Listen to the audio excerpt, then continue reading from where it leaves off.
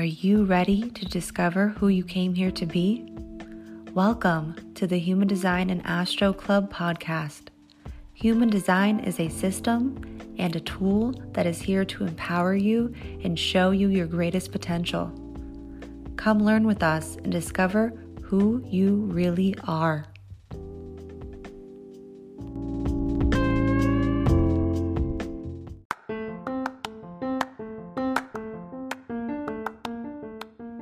Hi friends, Crystal here. Before we dive into this episode, I wanted to jump on here real quick and let you know about a few of our offers. We don't just do transits on here, and we don't just interview people. We also have deeper ways for you to connect to yourself as well as others. Our first offer is actually completely free. It's our free guide to honoring your strategy and authority and tips and tricks to do so. If you struggle with this place, if you struggle with what your authority is, if you're still confused about your type, I highly suggest picking up this free guide. We also have our manual to your true self. If you struggle with the languaging behind human design, if you don't understand the parts of the body graph or how to read your chart, I highly recommend picking up our manual to your true self. We go through all the key terms and ways to integrate this information. Let's move on to our classes. We have a bunch of classes that we just launched that are all connected to the variables.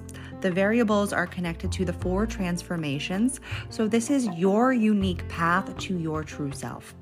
And our first class is actually our determination class. And this class is helping you understand the way in which you eat. It shows you the correct environment for you to eat in, and also the way in which you take in information. Our next class is our cognition class that is also connected to the brain, and it helps you understand the way your body interprets frequency. It is your unique super sense that aligns your vehicle. And our third class, we actually just launched. We're super excited about it, and it's our environments class. This class helps you understand how your unique vehicle aligns to your outside world.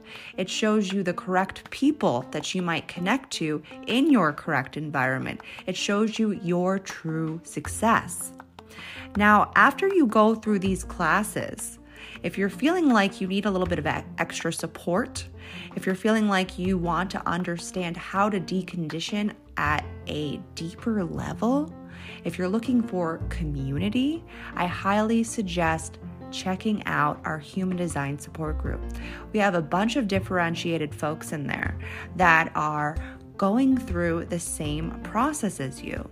We have 2 Zoom calls a month, and we also have a community page where you can ask any questions about your design or just simply share what you're going through. Now, our last offer is our 2022 forecast for the year. We go through all of the key players of what's going on for 2022 through the lens of human design, astrology, and tarot. If any of these offers sound riveting to you, I highly suggest picking them up. You can check them out in our descriptions of our show notes down below. Hello, everyone. Welcome to the Human Design and Astro Club podcast. We have a very special guest here today. If this is the first time you're listening to this podcast, we are here to combine human design, which shows you your quantum self. It shows you all the beautiful ways that you're here to express your true, authentic self. And we combine that with astrology and kind of intertwine them together to paint a bigger picture of the whole reason why we're here, and also how to also prepare you, because we also do transit updates every week on our weekly program. So go check those out if you have not done so yet. And I am going to welcome Josh to the podcast. Hello, Josh. How are you doing? Hello. I'm wonderful. Thank you. I'm very excited to be here with you ladies. and enjoy some fun conversation and diving into some deep topics. I love doing this stuff. So thank you for inviting me. Thank you for coming. So I have known Josh for years now. We met at the Kabbalah Center, and he goes deep. He did it. He did a Kabbalistic astrology reading for me years ago. He probably doesn't even remember what he said to me, but it has stuck with me. I have listened to it multiple times, and the biggest thing, and I said this to you the other day in DMs, the biggest thing that you said to me that was so profound, which I mean, that's kind of the beauty of your design from me looking at your design. And we would like to give a little background on that. So, because people are going to be wondering, everyone's always curious of what is everybody that I'm listening to. But he said to me, and we're going to talk about the nodes a little bit. We all have the same nodes, which I find to be fascinating. We all have North Node Taurus, South Node Scorpio. And you said to me, because my North Node is in my 4th house and my South Node's in my 10th house, that I can have both. You said that I can have both a career and also a family life, and I don't have to choose. And I feel like that's also a very Libra thing to say. But did you choose? That's the question. I'm combining them. I'm working from my home now. That's what I did. Incredible. That's amazing. So, Josh, please tell us your big 3 in astrology. And if you want to explain the difference between Western astrology and Kabbalistic astrology for those that don't know, because there is a difference. And then I can tell everybody what your human design part is, and we can move on from there. Yeah, absolutely. So I'm a Libra with a Libra moon, and I'm Sagittarius rising. That's my big 3. I'm so Libra. I'm very, very, very, very Libra, but I'm also very Sag. So I could probably babble on throughout this whole podcast. So make sure that you cut me off if I start talking too much. I'm just teasing. But I am a Kabbalistic astrologer. I began studying Kabbalah in 2000 and 2005. Wow. And then I started seriously studying astrology in 2009. And so I have been practicing both Kabbalah and astrology for over 10 years. And it's a passion for me. The primary distinction between conventional astrology, conventional Western astrology, and Kabbalistic astrology is that in Kabbalistic astrology, we have the consciousness and understanding that no matter what is written in your chart, you can change it. You can change anything that is written in your chart. There is nothing that is permanent and that is written in stone. And through the power of the transformative process of the soul and the story of the soul, through embracing transformation, through embracing spiritual change, you can actually unblock anything in the chart that is, let's say, being denied to you. You can access greater levels of consciousness. So we're not looking at the birth chart to see what is your fate, because fate is something that can be changed.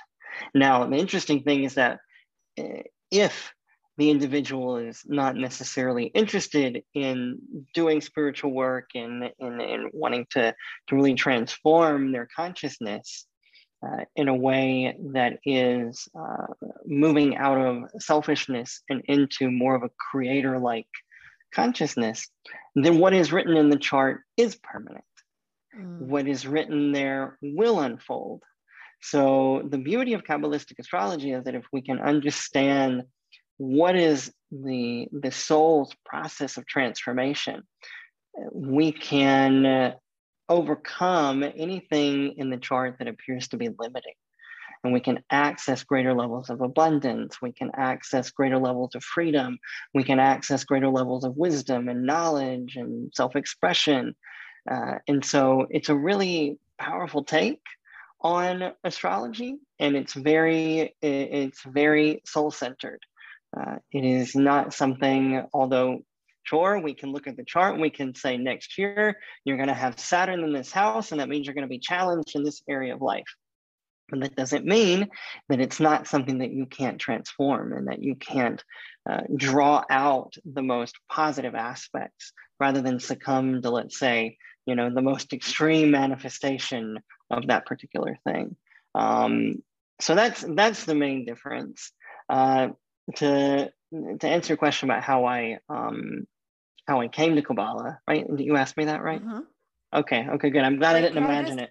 Can I also just say, just because some people don't know, the Kabbalistic astrology is based off the lunar calendar, though, right? So the calendar that we use is not necessarily the same as the chart that we look at.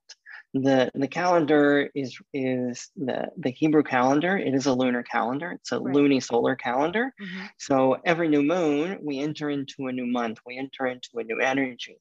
And depending on the lunar month that one is born in, this is really indicating the core of their spiritual work. Now, you're not going to be able to see this month in the chart unless you know exactly how to look for it. But if you know your Kabbalistic or Hebrew birthday, you can actually know your Kabbalistic sign. So you can be going to have your sun, let's say, in Sagittarius, but you're born in the month of Capricorn. Mm-hmm. Okay, right? Mm-hmm. That's your setup, right? That's how it is for you. You have the you're right? So good, Josh. Yeah. So you were on fire. You were so good. I was like, how does he remember that? It's been years. And we haven't even talked about it recently when we DM'd. So this is, and I'm photographic memory. Says I'm the same way. Like I do. I literally memorize people's charts, and then it's just like imprinted in my brain. But you're also it's so helpful. Yeah, it's so helpful. You know how to help people. You know how to interact with people. You know what their boundaries are, what their limits are. You know what motivates them. It's so helpful. It is, and then it helps you be able to connect with people on a deeper level. I feel like for myself, understanding this information has helped me see myself in a new light, but then it helps me also see other people for exactly who they are without trying to almost like create a version where people have to relate to my perspective. Everybody has different views, different perspectives on life. And I feel like you get to see other people's perspectives and the way they're interpreting and they're filtering information, right? We're all kind of filtering through different lenses. And so in Kabbalah, Kabbalistic astrology, I'm a Capricorn. I'm also rising Capricorn. So I do, it is pretty pronounced in my chart. And when I found out that I was Capricorn in Kabbalistic astrology, I was like, yeah, there's an extra, it's just like, there's an extra layer there, but I also have 5 planets in Sagittarius. So you feel both, and that's okay, because we're all multifaceted. We're not just one thing, right? So, you've got Capricorn aspects to your personality and to your life path and the work that you're here to achieve. And then you also have aspects of Sagittarius that are here to support you in that path. So yeah, when you understand the lunar month in the Kabbalistic calendar that you're born in, you can really understand the core of that spiritual work. And so in your case, it's related to Capricorn. What would you say about that? Just curious. The core spiritual work of Capricorn is overcoming the illusion of lack. Overcoming the illusion that you don't have enough, you maybe are not enough, that you don't have enough time, you don't have enough money, you don't have enough, whatever it is, resource, that the resource is lacking. And so the way that Sagittarius helps you is to push into a consciousness of abundance. And so it's the core of Capricorn is overcoming the illusion that you don't have enough. And we know that in Kabbalistic teaching, the source of all blessing and abundance, we call it the light force, the light of the endless. A lot of people call it God. A lot of people call it the cosmos. And the light is always present. There's just the limitation of the five senses that don't allow us to fully experience the light. And really, the process of transformation that we're meant to go through is removing the blockages that don't allow us to receive that light or to experience that light or to manifest or feel that light being expressed. And so for Capricorn, it's really overcome the illusion that if, let's say, you give something, let's say you give somebody money, it means that you're now lacking money. But if you expand beyond and you understand that the source of your money is the light force, and that the stronger you make a connection to the light force, abundance will always flow, then you don't worry about giving. You don't find reasons not to give or not to think in a more abundant way. So that's the core work. And but with Sun in Sagittarius, the light that you shine in this world is the light of abundance. It's the light of inspiration. It's the light of wisdom. It's the light of expanding the consciousness and expanding our understanding of what gives life meaning. And it's also being a channel of abundance, being a channel of growth, being a channel of pushing the boundary, not seeing the limit. They say Sagittarians are very lucky. It's not that Sagittarians are lucky, it's that Sagittarians don't see limit. Yeah. They don't see the boundary. And because they don't see the boundary, they don't believe that it's impossible. They know that it is possible because there's no boundary that stops them. And so moving into a consciousness of limitlessness, of knowing that the impossible can be possible, that then helps overcome the Capricorn consciousness of lack. Yeah. Wow. Can I ask what mine are? Can you do that off the top of your head? Let's see. Yeah, actually, yeah. What's your birthday? Let's do it. January 28th. Okay, January 28th. What year? 85. 85. And were you born before or after sundown? After. After sundown. Okay. So you're born in the month of Aquarius. Is your sun also in Aquarius? Yep. Okay, so you're both. So in this case, sometimes it's different, sometimes it's not. In my case, it's not, and in your case, it's not. Yeah. And the primary function of Aquarius is to enter into life and go through a period of feeling like an outsider, of being on the outside, of feeling different and othered.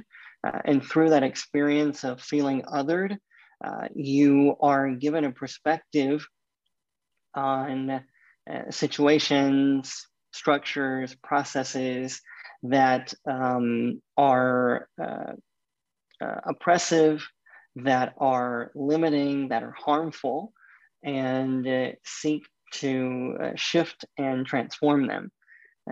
So because you're sort of on the outside, always on the outside looking in, you have a truly different perspective on life and on situations and on processes and organizations, because you naturally feel as though you're on the outside looking inside.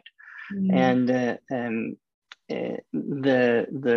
core work of the Aquarian is to be on the outside, to be inspired by this different perspective and work to translate that perspective to sort of, in a sense, and I hate to use this term, but dumb it down so that people can receive this revolutionary idea, this truly unique perspective in a way that makes sense to them, in a way that can be applicable to them. It's also doing the work of overcoming whatever emotional difficulty feeling othered has caused you. because with Aquarius, it can feeling like you're always on the outside can make connection difficult, uh, deeper connection with others. And so to work to not always operate from the other position and to be more comfortable with vulnerability, with deepening relationships with other people, and not coming purely from a place of analysis or rationality, moving out of the head and allowing yourself to move more into the heart, and to come from a place of serving, not to stick it to the man, but to actually be of service to people. And if you want to be of greater service to people, you have to open your heart and feel people. And so it's kind of walking that balance, and allowing yourself to do that inner work. Wow. I just saw your whole human design chart through the words that he said. I did too. Yeah. Because she has a defined head in Ajna. So she gets very heady up here a lot, and she gets stuck in her mind, which I feel like is also an Aquarius thing. Air, it's all up here anyway. So, and like that, you're like the outsider, which I feel like is very projector, because you're like on the outside absorbing other people's energy.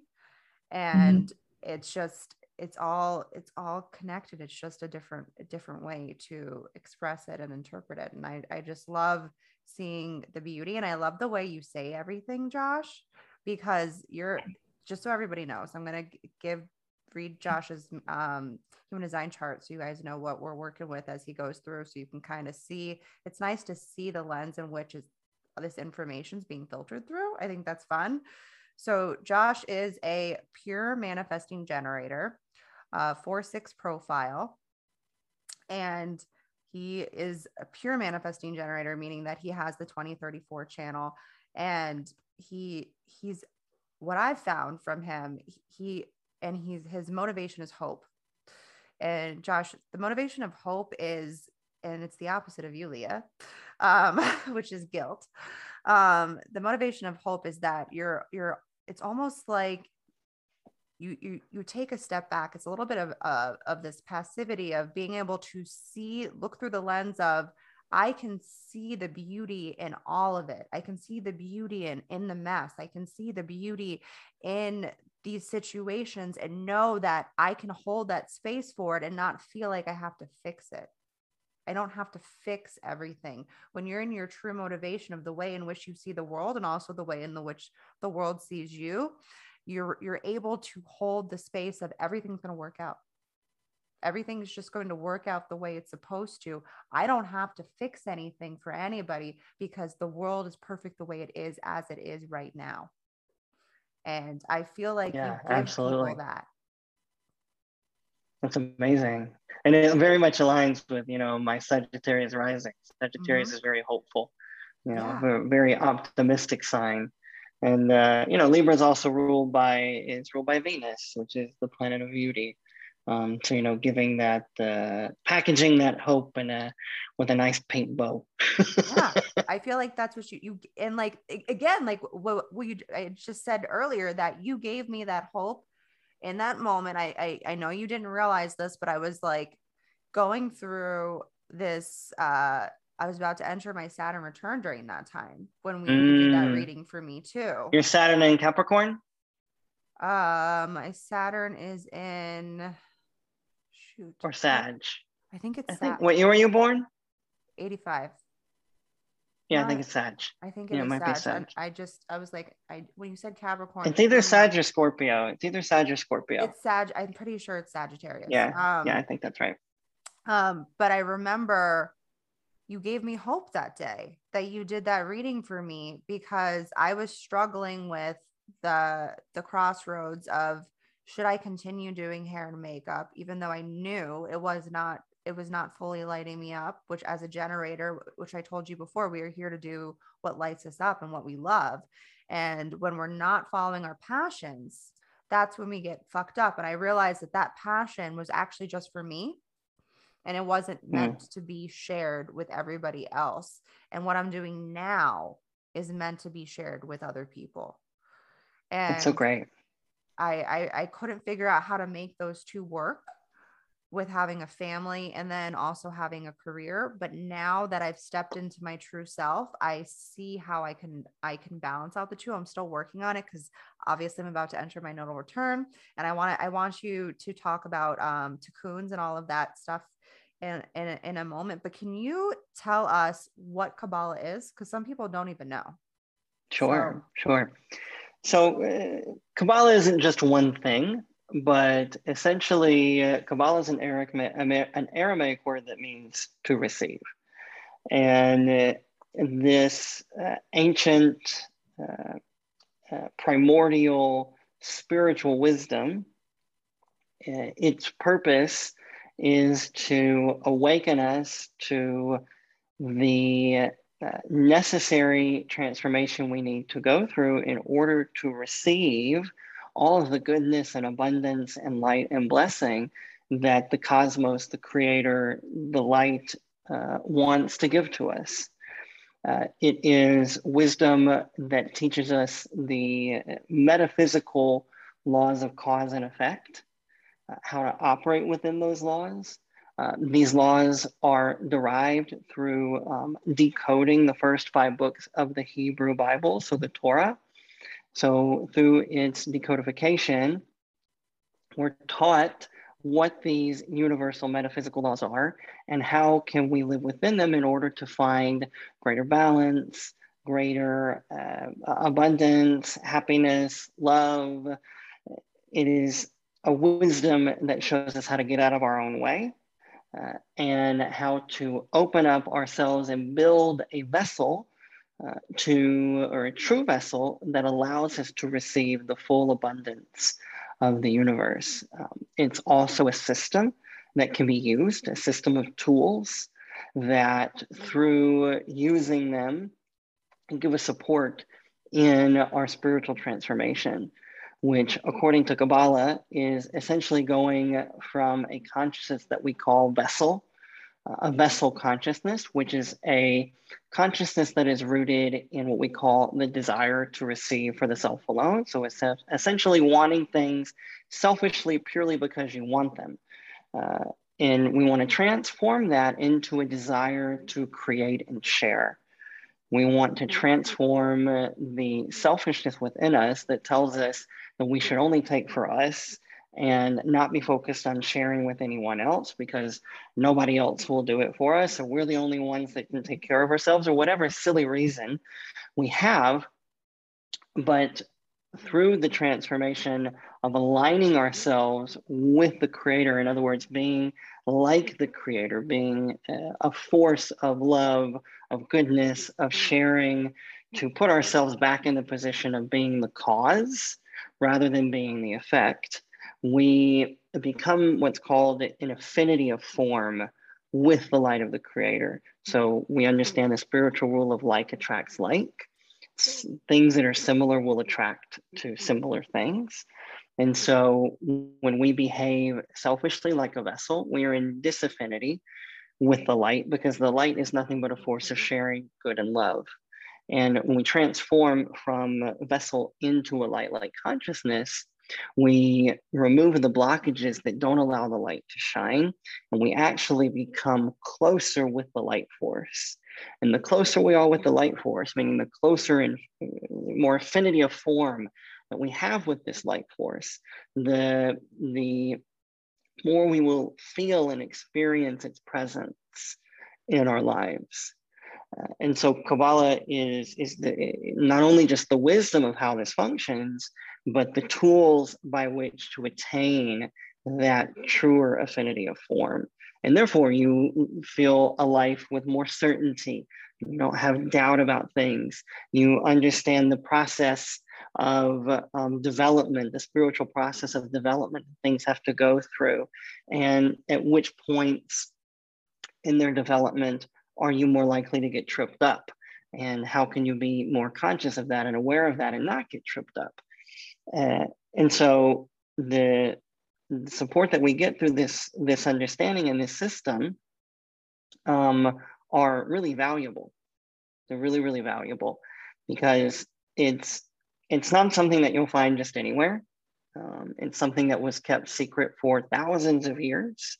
up until we entered into what the Kabbalists defined as the age of Aquarius, and which, according to Rabbi Abraham Azalai, we entered into this about 200 to 300 years ago. So we're already in the birthing stages of the age of Aquarius, which is the age of no limitation, where we'll see literal immortality, where we'll see true peace on earth. And so this wisdom is helping us to get closer to that full revelation of the light force in this world. So that's what that is. Just a little nutshell. And we are all pieces of the light, right? Mm-hmm. That's sure. That's the other thing that I feel like is the difference between like religion with people and that Kabbalah shares with us, is that we are all connected. We are all one, and we all hold this energy within us, and it's already inside of us, and it's not that we have to look on the outside to find it. Absolutely. Is what Absolutely. I felt. Realizing that everything that you want, you only want it because it already exists. Mm-hmm. And through the work of transformation, it's not that you get what you want, it's that you reveal it. You reveal what you want. And you do that through a process of letting go and shedding different aspects of your ego and different aspects of selfishness that actually create blockages to the revelation of those blessings or what have you, of that light. Amazing. Oh, I love that so much. I was just like reminiscing on my own like self-development journey over the years, and like shedding all those layers and like bringing light to stuff that I've been just stuffing down as far as possible. Like the more that I shine that light in, and the more that I learn about like human design, and now what you're saying here, it's like so amazing to see how it kind of just comes around full circle. Like just when you allow yourself to accept change and not have to live with all of the things, like that deconditioning process that we like to call it. When you accept that that's going to happen, and there's going to be painful moments, but there's also going to be really beautiful, powerful moments after those painful things, and you can change. And it's just really cool to hear you kind of wrap it up into like a beautiful little package. What Josh does. Yeah. You do have a way with words, which you have a defined throat in human design, and it's for you, it's connected to truth. I feel like it's connected to pure truth, source energy. You're able to kind of pull that from above for you because you have a completely open head in human design, and the head is the crown, and it's connected directly to source energy, and it's where inspiration comes from. And it's like you download directly from that place, Mm-hmm. and then it just projects out to other people. Mm-hmm. And every time you say stuff, I'm always like, and you always like have like, there's a little bit, you have Scorpio in you, don't you? Mm-hmm. Yeah. I have lots of Scorpio. Yeah. I have lots of Scorpio and lots of Capricorn, actually, and a very strong Mars. There's always a little secret wrapped in what you reveal. You said something to me last time when we did a reading, and I'm blanking right now on what it was, but I held on to it for a very long time.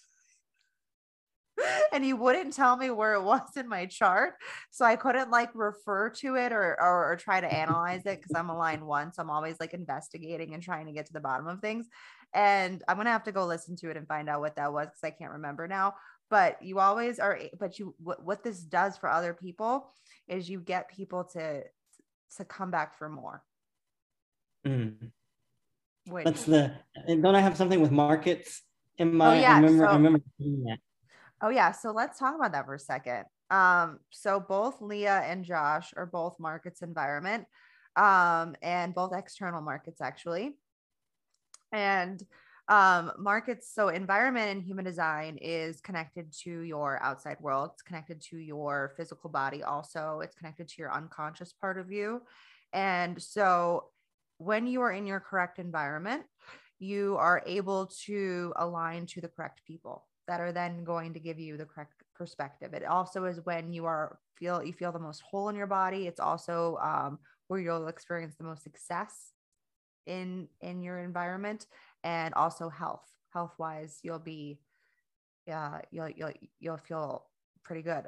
For you, your transferred environment is valleys, and valleys, it's really about sound and the acoustics that's coming through. And sometimes when there's too much sound surrounding you, it's like kind of like noise pollution. You're like, you're nodding like, yes. Yeah. Oh my God, you have no idea. I'm an auditory learner. So when I was in school, I would always make my teachers mad because I would never be looking at them. I would be like doodling or something, and they would like ask me a question, and they would think that they were trying to get me, like, I gotcha, but I always answered them. But you're a focused person. Because I've always absorbed things through sound.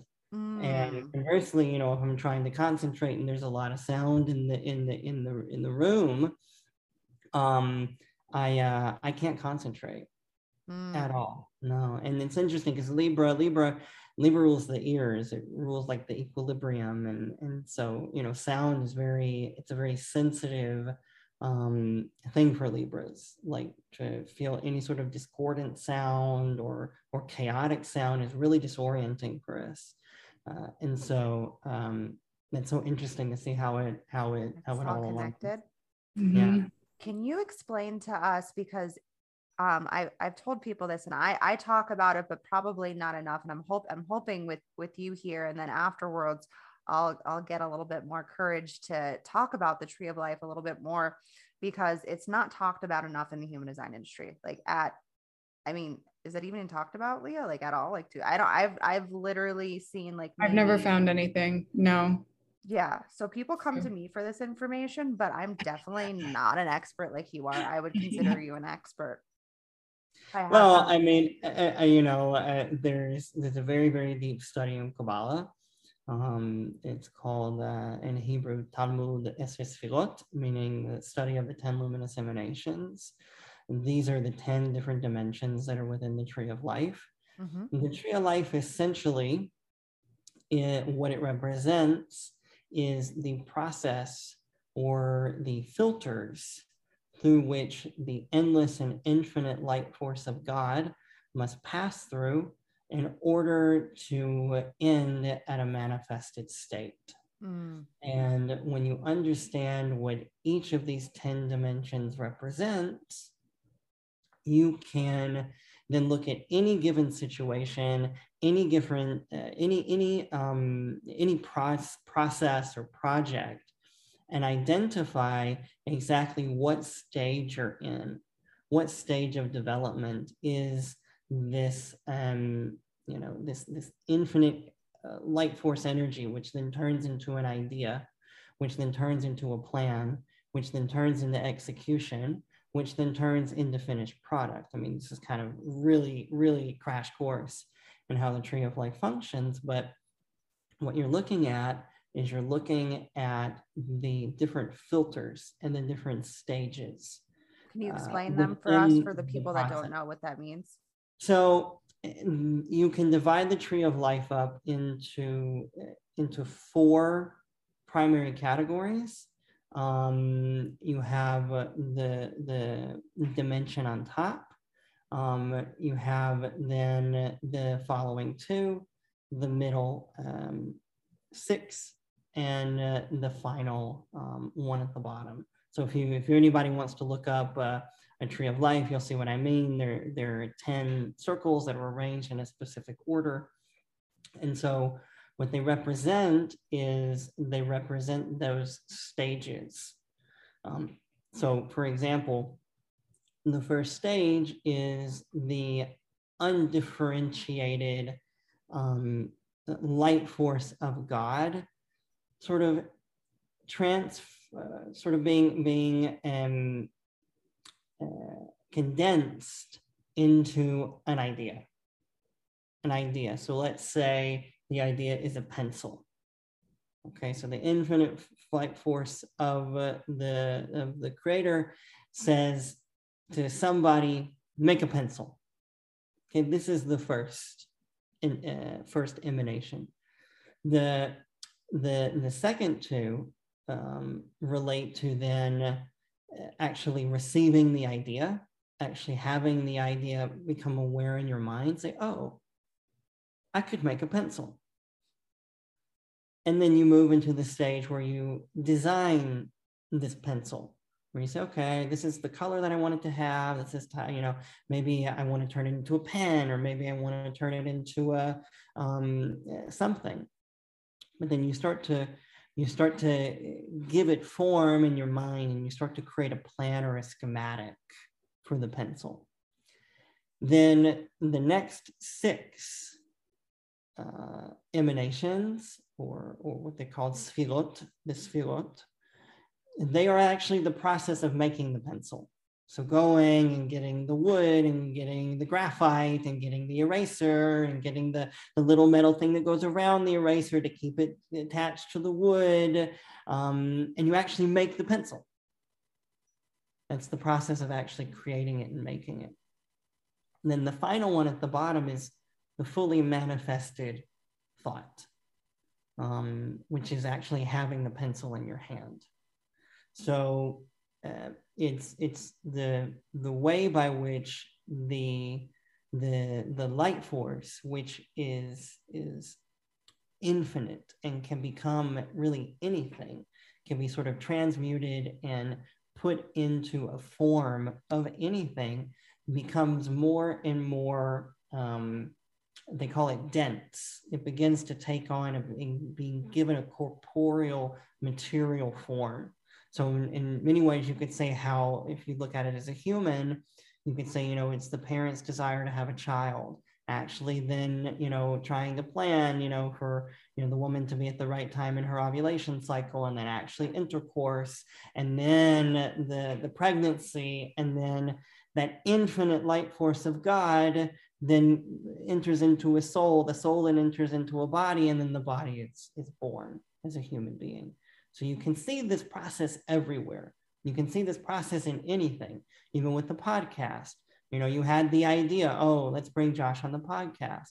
And then you started to plan, let me write him, and you texted me. And then we said, what time? Okay. And then we arranged it. And now we're here in the process of doing it. Right. So we're in that that little middle section. And so once we're done, then we'll have the podcast. And now the infinite light has now been made manifest as a podcast episode. So this is what the Tree of Life represents. It represents this process. And there's so much more detail. There's so many secrets. All the secrets of the universe are really encapsulated into this understanding and this wisdom. So, but that's kind of a crash course. It's like a tree of life for dummies. not that we're dummies, but Josh just called you guys dummies. No, just kidding. We don't have we don't have 45 hours to sit here and we don't, because I could listen to stuff like I know this. you do, Crystal, but I don't really. I just want to listen to this conversation. No, that was really cool. So the Kabbalah Tree of Life is in human design is connected to the channels and the body graph of set itself, but it is inverted. It's upside down. Can you explain? We were talking about that briefly before we got on here, and you were talking, and I said that it's upside down, and then you started saying some stuff that was really profound, and I want you to repeat that on here for everybody so that they can understand and kind of start to bring together what the Tree of Life actually looks like on the body graph. Yeah. So, I mean, even the Tree of Life can be imposed on the physical human body. You have the different ways in which these 10 dimensions manifest themselves everywhere. You can see these 10 dimensions in everything. You can see it in the body, you can see it in a book, you can see it in a plant, you can see it in a computer, you can see these 10 dimensions in everything. And there is what we call the spiritual reality or the true reality, which goes from below, meaning the most corporeal physical manifested form, to above, which is non-physical, no physicality, pure energy, pure consciousness. Now, you can also go, and once you get to the physical world, then everything in this physical world is actually flipped upside down. So that's why we must enter into a process of spiritual transformation, because it's very easy to be confused by you guys ever watch Stranger Things? They talk about the upside down. Yes, that is what I literally thought the same thing. Okay, keep going.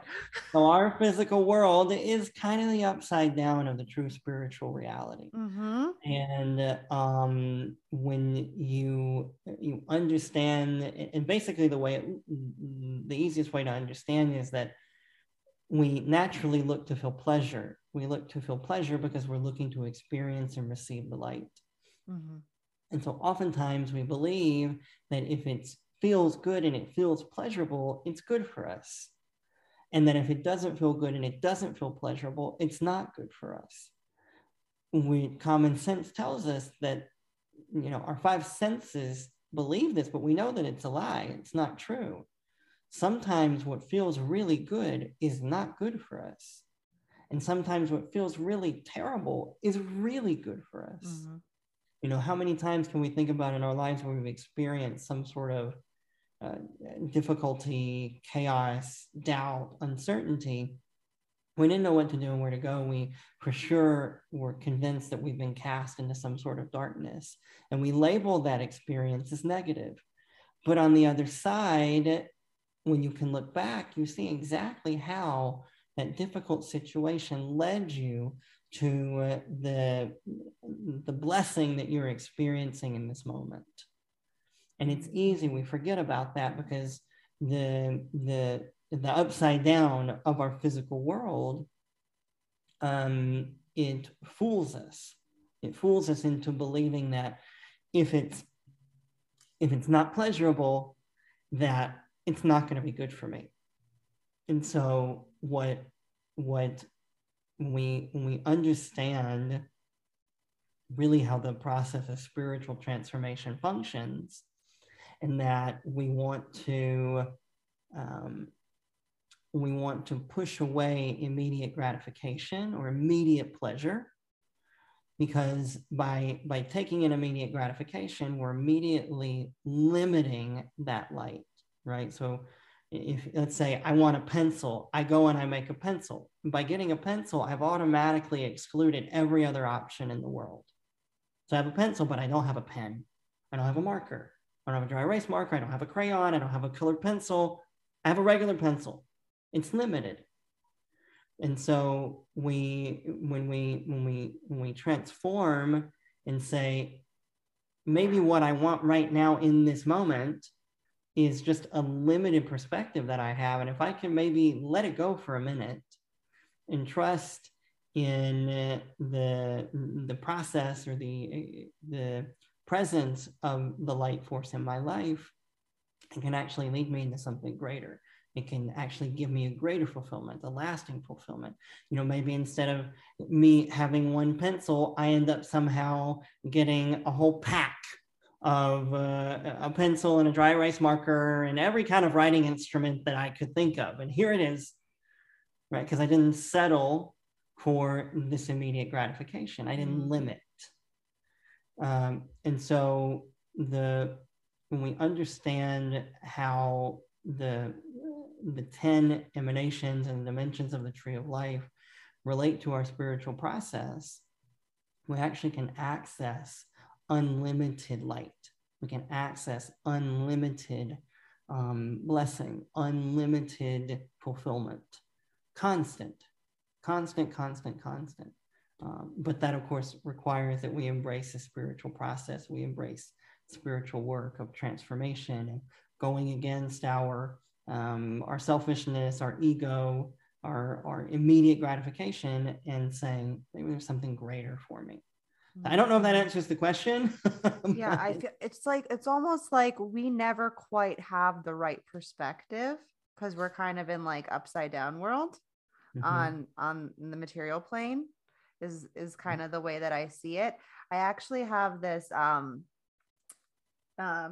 this little contraption where I go upside down and I do inversions, and I kind of like get in the little tree of life position, and I just kind of like release and let go, and I feel this like deep connection from my head to the earth, and it's almost like I actually see things more clearly upside down than I do right side up. And I just feel like we never quite see the right angle, right? A lot of times. Well, even if you know how the human eye works, right? The image actually enters onto the retina upside down, and our brain flip it. So even our eyes are not seeing right side up. Our brains are forcing us to see right side up. Right. The brain just flips it. And so that's what we want to do in our spiritual work, is we want to understand that oftentimes we see things based on our five senses, which are extremely limited. Even just the visible light spectrum is a tiny fraction of the spectrum of energy, right? Because even if we could see just outside of, if we could see ultraviolet and infrared, if we could just see those two, the whole universe would change for us. The way we would perceive reality would totally change for us. I mean, we could see in the dark. We could see in the dark, but we can't see in the dark because we can't see beyond that wavelength, that spectrum. And so we understand that our senses limit us when our senses make us believe that if we just had the pencil, we'd be happy. It's not about having the pencil. It's really about going through the process of creating the pencil, not having them. We want to skip the process as humans. Yeah. That's reactively, we want to skip the process. Yeah. We don't like the process. Yeah. But we should want to embrace the process, because that's the path to lasting fulfillment. I feel like the example that I always keep in mind when I hear those sorts of examples is like the butterfly, the whole stages of like from the caterpillar to the butterfly. Like you can't just become a butterfly from a caterpillar. You have to go through the goop. You have to go through all of the cocoon crappy, like, yeah, you have to go through all of that to get to the next stage, which is beautiful. And as much as we want to skip that painful part because it's icky, there's always that breaking free from all of the things. If you're willing to look at it that from that perspective, that's how you can see that from the other side. And we do it all the time. It's not, you don't just bloom once, like it's constant. I love that. You don't just bloom once. No way. And Josh is a 4/6, so he is the butterfly. You're the butterfly. So the sixth line. Okay, so the profile, Josh, because I know I've given you a crash course in this system. But the profile is connected to your personality. It's the way that you express yourself this life, and the way other people also see you. And so for you are the opportunist role model. You actually have this internal network that you pull from. You always know the right people to like reach out to. And you really need to have like that foundation to jump to the next place for you. You don't like jumping until you know where the lily pad is. No Leah way. can relate to you with that. She's also 4. And that's a big thing with the 4s, but you guys are like the natural networkers. You guys really, like, and you guys are like the friendliest people. 4th lines are always like, hey, how you doing? And you always you always used to do that when I would find you at the Kabbalah Center. You would be like, oh, hi. And you would just go up and you'd be like, oh, hi. And you would just go, you were just going around to each person and you were just like chatting. But then you had this other part of you. And I guess you were going through it around the same time that I was going through my Saturn return. But the 6th line is the role model. And I look at that as the butterfly, because in order to be the role model, you first need to be the caterpillar. Mm-hmm. Yeah. You need, so you were a 3rd line before your Saturn return. The 6th line goes through 3 phases. It goes through the ground floor where you're the 3rd line. I'm actually a 3. I will always be a 3. I'll never get to be the butterfly. Oh, no way. I don't believe that. We're going to go above that. Yes, I think I do think there's a lot of experience that the 3rd line goes through where they can then be a role model in certain aspects. But the thing is, the difference with the actual role model is, so you guys start out as the 3rd line. You're on the ground floor. You're in the mess. You're running into all these fires. You probably ran into a lot more fires before your Saturn return than you're willing to run into now. Because after your Saturn return, which is usually kind of traumatizing for a 6th line. So I'm curious to know how your Saturn return went, because usually there's a little bit of trauma of like, because what happens is after your Saturn return, you actually climb your way up to what's called the roof in human design. And you become a little bit more aloof. You come a little bit more reserved. You don't want to be in the line of fire anymore. You don't want to be on the ground floor, crawling through all trial and erroring life. You're done with that. You've done enough errors that you're like, okay, I've gained some wisdom from this unique way of living, that I'm now on the roof and I'm going to just watch. I'm just going to be the observer. Sometimes I might want to jump down and play for a little bit, but I'm always going to get back up on the roof. I'm not really down on the ground. I'm just kind of like saying hi. And then I'm back up on the roof. And you do that until you reach your next level of where you have this completion of where you feel a sense of wholeness, and you have a deeper understanding of that new perspective that you got on the roof. And then you come back down and you're actually become the role model for everybody else. I love that. So, I want to talk about, because since we all have the same nodes, and I'm sure nobody knows what a tikkun is on here that's listening. Maybe a few people. I actually did. Someone did tell me they enrolled in Kabbalah 1 after they listened to some podcasts and like they got interested, and also they're a human design reader. So they were like, I need to know more about this system that nobody talks about. So I love when people get inspired to dive deeper. But for those that don't know what a tikkun is, and also the nodes, and if we could talk about, can you speak about the nodes that we've now entered into, which are our nodes, the South Node Scorpio, North Node Taurus? Yeah, absolutely. So the word tikkun is an Aramaic word, and it means correction.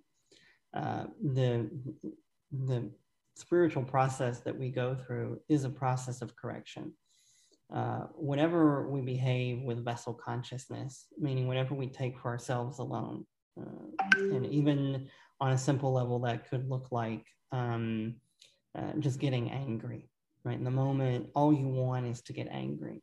And so you fulfill your desire to get angry, and you get angry and you yell and you scream. And what happens is you fill your vessel with light. And without getting into the nitty gritty of why, that light gets cut off. That light gets cut off. It's kind of like the filament in the bulb burns out. Okay, there's a short circuit in the bulb, and the light stops flowing. When that happens, you actually put it's called a veil or a shell between yourself and the light force. And whether we like it or not, the light force is constantly trying to share with us. It's constantly trying to make itself manifest in our lives. But the blockages that we've created don't allow it to manifest, don't allow it to express in a way that is positive. And so instead, when the light tries to come in and you've created a blockage, it manifests as a challenge, it manifests as a difficulty, in order to give you the opportunity to remove that blockage. So let's say you have a blockage of anger.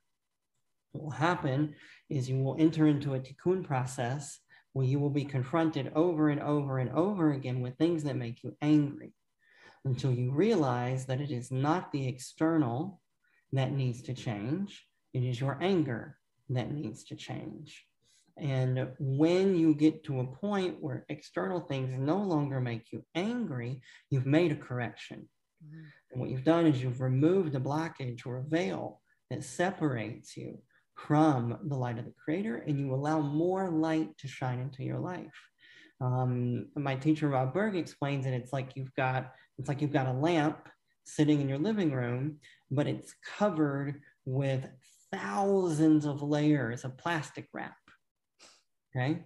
Now, the plastic wrap, when you first start putting it on, doesn't block the light. But the more that you put that plastic wrap over the light, let's say metaphorically, you do that, let's say in the example of getting angry, every time you get angry, you put more and more and more plastic wrap over the light. And so eventually the light doesn't shine. And so at least rather the light does still shine, but you don't see it because it's been blocked. The light we know is still shining. It's not like just because it's been covered and concealed that it's not there anymore. So the correction process is a process whereby we transform our vessel consciousness into light consciousness. So those moments that trigger us, that want to push us into vessel thinking, into behaving like a vessel, into being operating only from the selfish impulse, we transform that to no longer be a slave to that desire. Rather, we use that desire to make the infinite light manifest for us. So this is the process of tikkun. This is the process of correction. And this is really the purpose of our physical realities, to give us an area or a playing field upon which we can enter into that process and bring ourselves closer to the light through transformation. Now, in the astrological chart, you can actually see what direction, what corrective action or what course correction you need to make by seeing where the nodes of the moon lie. The north node, and for those of you, I think in human design you talk about the nodes. Mm-hmm. No, yeah, there might be people that aren't as familiar. So if you want to explain, so the nodes the nodes of the moon technically are where the paths of the sun and the moon intersect, and they are the signs within which the eclipses will occur. Mm-hmm. There is what's called a north node, where the moon begins to move northward in the sky, and there's a south node where the moon begins to move southward in the sky. The north node is what we call the point of tikkun in the chart. So it's like a spiritual arrow. It says, in order for you to remove blockages of light, the blockages of allowing you to access light, you need to move in this direction. And you need to release the things that are blocking you.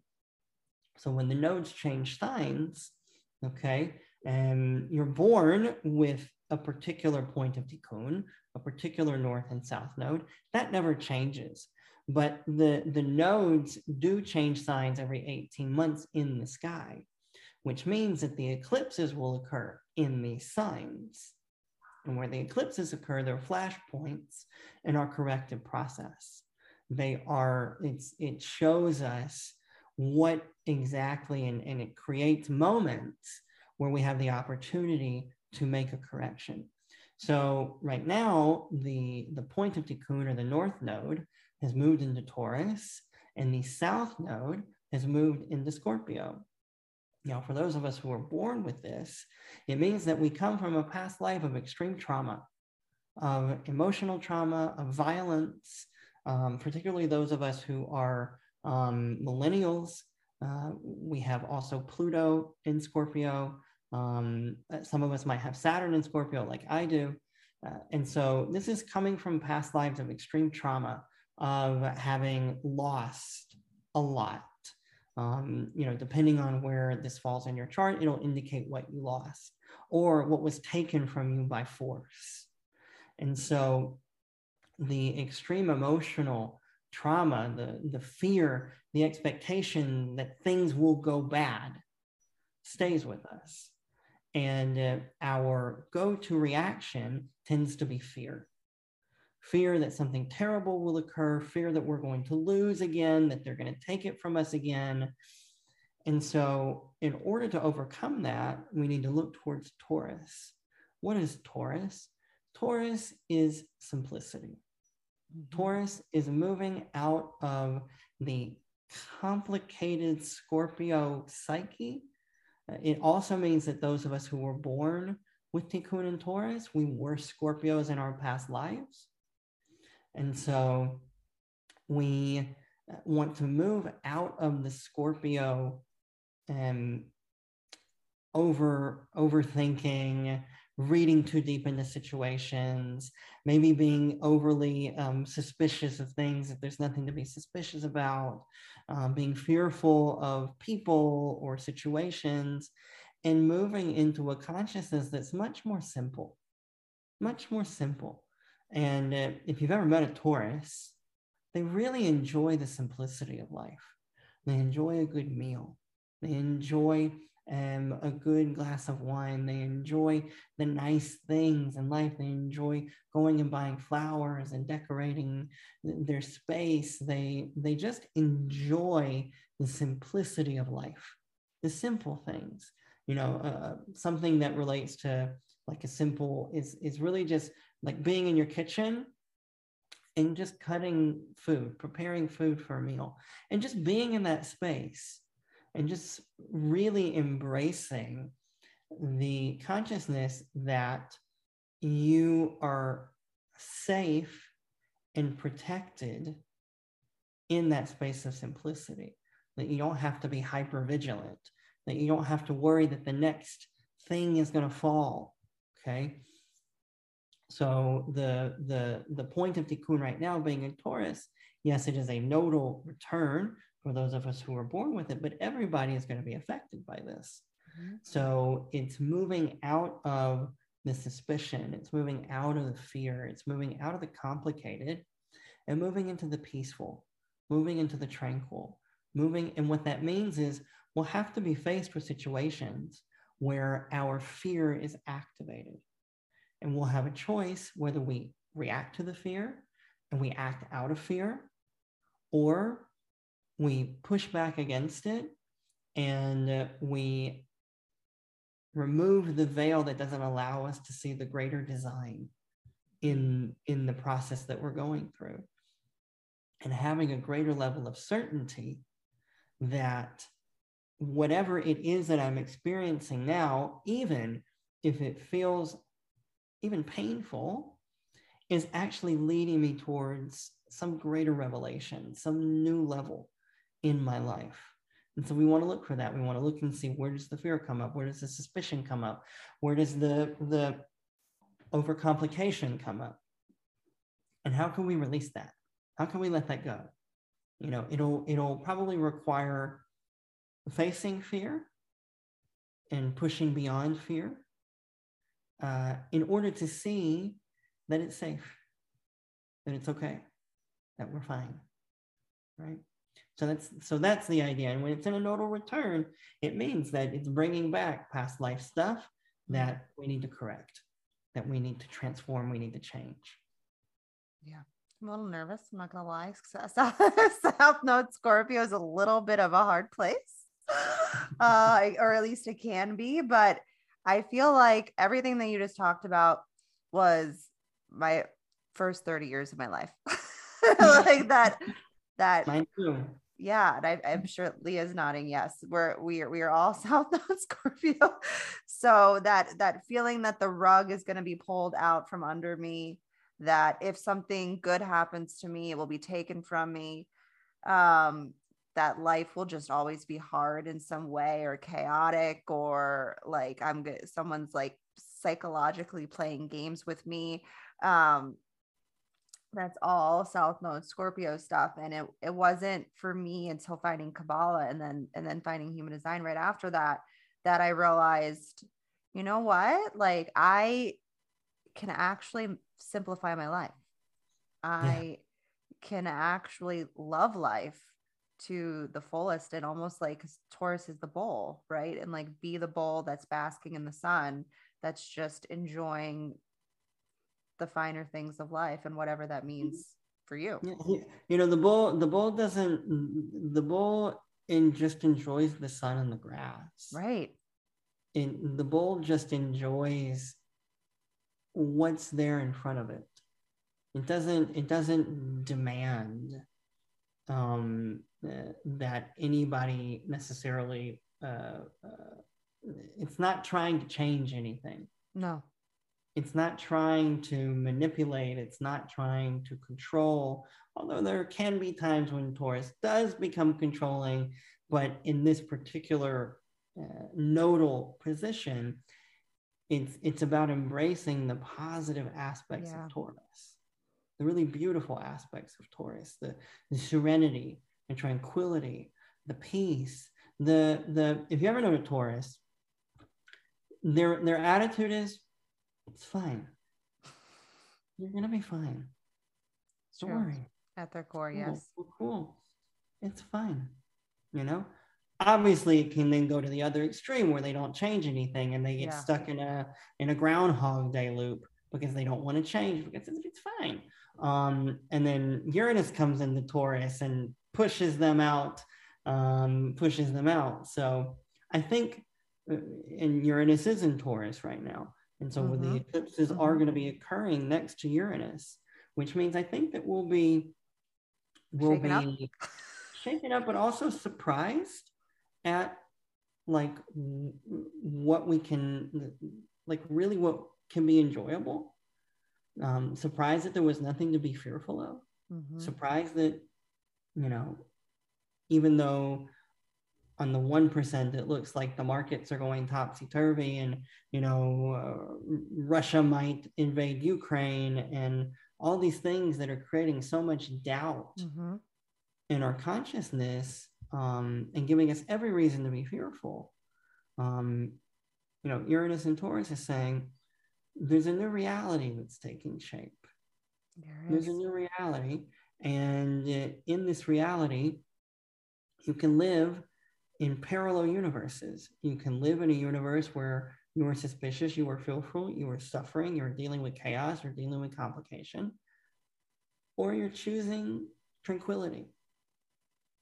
You're choosing to just embrace the simplicity of what you have here in front of you and not paying attention to the doubt or the worry or the fear. So that's the idea. That's the idea of the North Node in Taurus. I sort of feel like I'm picturing in my head, like physically, I've been like this, and then it's like, okay, like just relax yourself, take your shoulders down, take a breath. Like everything doesn't have to be always like looking behind you, waiting for the next thing to happen. I feel like it's going to be the year where I can like actually let myself go and let myself breathe. So, well, you know, I mean, you know, Saturn's in Aquarius and Saturn's demanding authenticity. And that's it. Saturn's saying you need to be authentic. You need to be transparent. You need to be real. And if you're not, we'll notice. And if you're not, we'll call you out on it. Yeah, we noticed. What did you think of Sagittarius in the South Node the last couple of years before this? How was?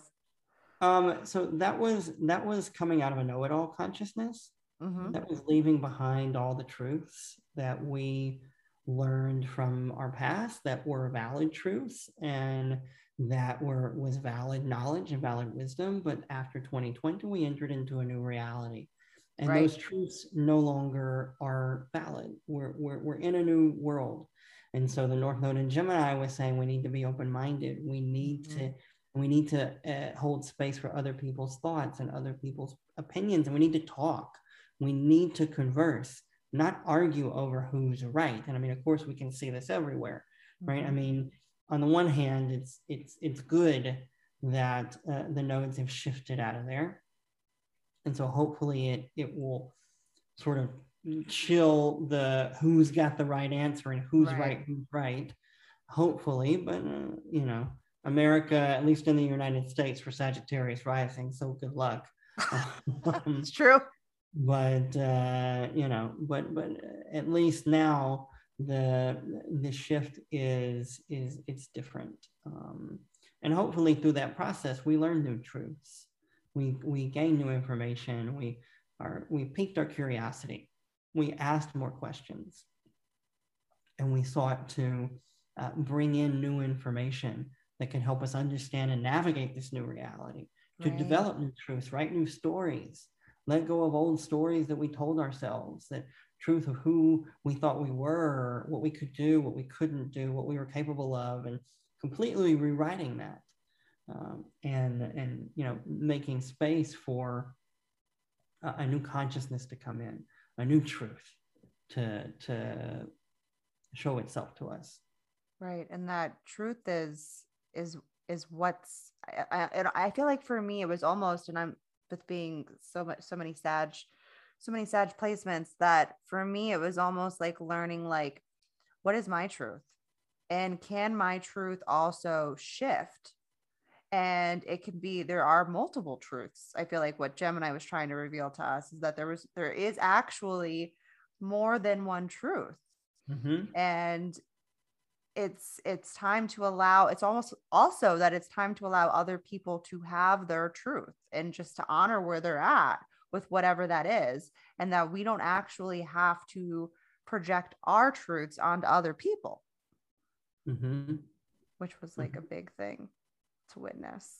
I mean that was all 2021. Yeah, that's all 2021 was. And so some people made the tikkun and some people didn't. So, and now everything will be revealed. The nodes come back every 18 years, so they'll have a chance to do it again.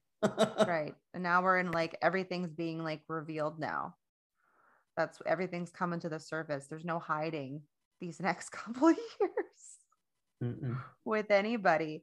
You touched on the US, and I know you were talking about Sagittarius rising, but I'd like to close out, and then Leah, if you have any last questions too, because she's projector, so she's always over there just watching the generators chat. That's but so I do want to leave, because I know that some things probably might have come to you, but what is your take on, before we pass it to Leah for a second, what is your take on the Pluto return that we're about to enter into? So the Pluto return actually began in 2008. It began in 2008 with Pluto's entrance into Capricorn, and it's in the United States second house, which relates to financial systems and wealth. It also relates to abuses of power. It relates to it is highlighting and showing the shadow side of our systems, particularly our financial systems, and the way in which our financial systems are being misused, particularly by those who are in power, in order to, it's showing the corruption. Okay, as Pluto inched closer to 27 degrees, is it 27 or 28? I can never remember.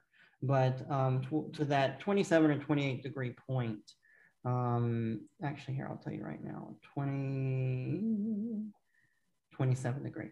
That 27 degree point, which by the way, yesterday was the exact hit, the first of 3. Yeah. So it's no surprise that this week we'll probably see development with the Russian-Ukraine situation. I mean, there's a lot it's very intertwined with a lot of other themes. But what the Pluto return does is it exposes the shadow. It exposes the corrupt. It exposes the obscene. It brings light to the abuse that is happening within, let's say, this area. Okay. So the way that money is an abusive force within our country and even within the world, because we're the world power. And the players in that abuse. You know, we see a lot of it related to, you know, you know, Black folks really standing up and saying, you know, enough.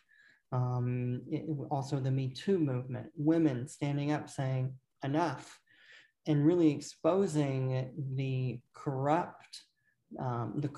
at the top that exists at the top, and how the corruption of the system has become a vehicle of oppression for so many people in our country. And what the Pluto return will do is it will force us to deal with it.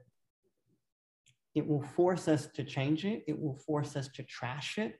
And it will force us to, as a nation, to come to terms with our past, to come to terms with the atrocities that were committed in order to bring this country to where it was, right? And to look at that, and to be faced with that, the reality of that. And through, you know, what's interesting is that millennials, we were the first generation really to grow up with absolutely no segregation. You know, even our parents, there was still lingering, you know, aspects of segregation. So we were the first generation not to really have that flagrantly, you know, in our face. So it makes sense that, you know, our generation would be the ones that would say, hey, you know, this is not okay. You know, these abuses are not okay. And so what will come of it will be a process of change. There will be power struggles, but it will lead us into deep transformation as a country. And so for some people, that transformation will be painful, and for others, it will not. It really depends on really how engaged with the process of spiritual change we are on an individual level. The more conscious and engaged we are with our spiritual work, the work of correction, the work of shifting out a vessel into light consciousness, the more aligned with the light we're going to be, and we'll shift out of the chaotic universe into the parallel, peaceful universe. And so that's, you know, it can seem scary, it can seem frightening, but it is what is coming up are things that need to be removed, things that need to be cut out, things that need to be changed. So, you know, these changes are going to require a reckoning of those who are in power, and an honesty about who we are as a country and what we want to become for the next 248 years. That's how long Pluto takes to go in a cycle. So lots to look forward to. Yeah, definitely a power struggle. I feel like we've already been seeing that play out for honestly, the last few years of leading up to this. And I'm curious, Leah, you're over there. You've been quiet for the majority of the time. You've chimed in a couple times, but do you have any questions, comments before we wrap this up? I always want to make sure you're. I don't really. I just have loved listening to like all of the stuff that you teach and that you are really passionate about, because it like shows with how like articulated you are with everything, how you explain things in like a really simple way. It's really helpful. I feel like I personally have gone down a lot of different paths with my personal healing and like spirituality and that kind of stuff. And I can just picture each place where I was like, that sounds pretty similar to what you were just explaining. Like that sounds exactly. So it's really interesting to kind of have like an overall picture of like, okay, this is, I was probably doing all of the things from the 1 to 10. It just was in like a different way. So it's pretty interesting, and it's just cool to hear how you explain it. And so hopefully it helps other people kind of understand all of the things that have to do with Kabbalah, because I think it's really interesting how it all works together. And also I have a tree of life tattooed on my shoulder. Oh, how cool. Yeah. Are you Jewish? No. Okay, it just happened. That's amazing. Yeah, you don't have to. You don't have to be Jewish to study Kabbalah. You know, the Kabbalah was entrusted initially to the Jewish people, and then it was ultimately meant to be shared with the entire world. And that's where we are now. That's why it's the age of Aquarius. It's because in the age of Aquarius, this wisdom is accessible to all. And this is what Aquarius is. Aquarius is a democratization of knowledge and information. And that's what has occurred. So it is a powerful knowledge. It is. And for anybody who's interested in learning more about Kabbalah and studying Kabbalah and this wisdom, you can go to Kabbalah.com. It's Kabbalah.com. And there's a whole catalog of courses and classes you can take. There's a membership you can get where you have access to, literally tens of thousands of hours of classes taught by our teachers. And then, of course, if you're interested in doing an astrological consultation with me, you can go to astrology.kabbalah.com. And there you can sign up for whether you want to do a natal chart reading, which if you've never done an astrological, a Kabbalistic astrology chart, it's very different. It's very different from a conventional chart. It's a much different take. So that's where I would recommend you start. Yes, I was gonna close out with, please give us all your information. Market. What do you want from me? This is what I do. Hello. Your market. All your contact info. Yeah, tell us where they can find you on Instagram as well. Yeah, so if you want to find me on Instagram, it's at astralabove. That's ASTRALABOVE. Astralabove. There I post pretty regularly.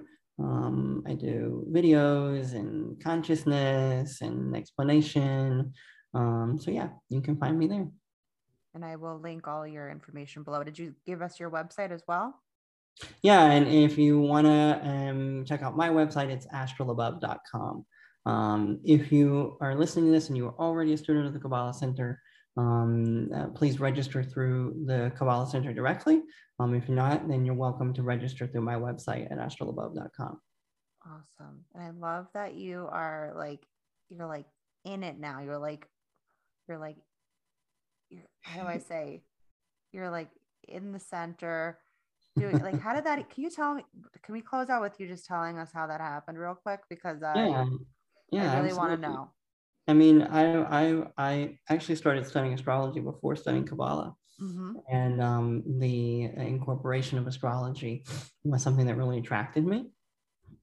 And so I was studying and practicing both for a very long time. And at the time, me being a student of the Kabbalah Center, it was a conflict of interest for me to, promote, my consultations with anyone in the center. Because obviously, would I come into your place of business and say, hey, come buy from me, careful, it's not good ethics. But eventually, I studied more closely through my teacher, Yael Yardeni. She is the senior astrologer with the Kabbalah Center. I learned through her Academy of Kabbalistic Astrology, which anybody can learn there. It's academyastro.com if you want to learn how to actually practice Kabbalistic astrology. But I took that. I went through her curriculum, and it wasn't too long after I completed it that I was asked to be a part of the staff. So definitely something that was a dream that I didn't really imagine could ever happen. But I did the work and I put in the effort, and it paid off. And you're also really good at it. You're just, it's like, thank you. It's a natural ability that you have. Thank you. I feel that. It's I bring it from past life, that's for sure. Definitely. Well, thank you so much for coming on and giving us all this information. I feel like gave us a crash course in literally everything, which is also such a manifesting generator thing to do, because you guys move through the world so quickly and like jump from one thing to the next. So it was just, it's kind of the way your energy works. So I enjoyed it. Good. I'm glad. And thank you so much for the invitation. It's a real pleasure to be able to share this space with you, and I value it. Thank you so much. Thank you. Thank you everybody for listening, and we will see you on the next one.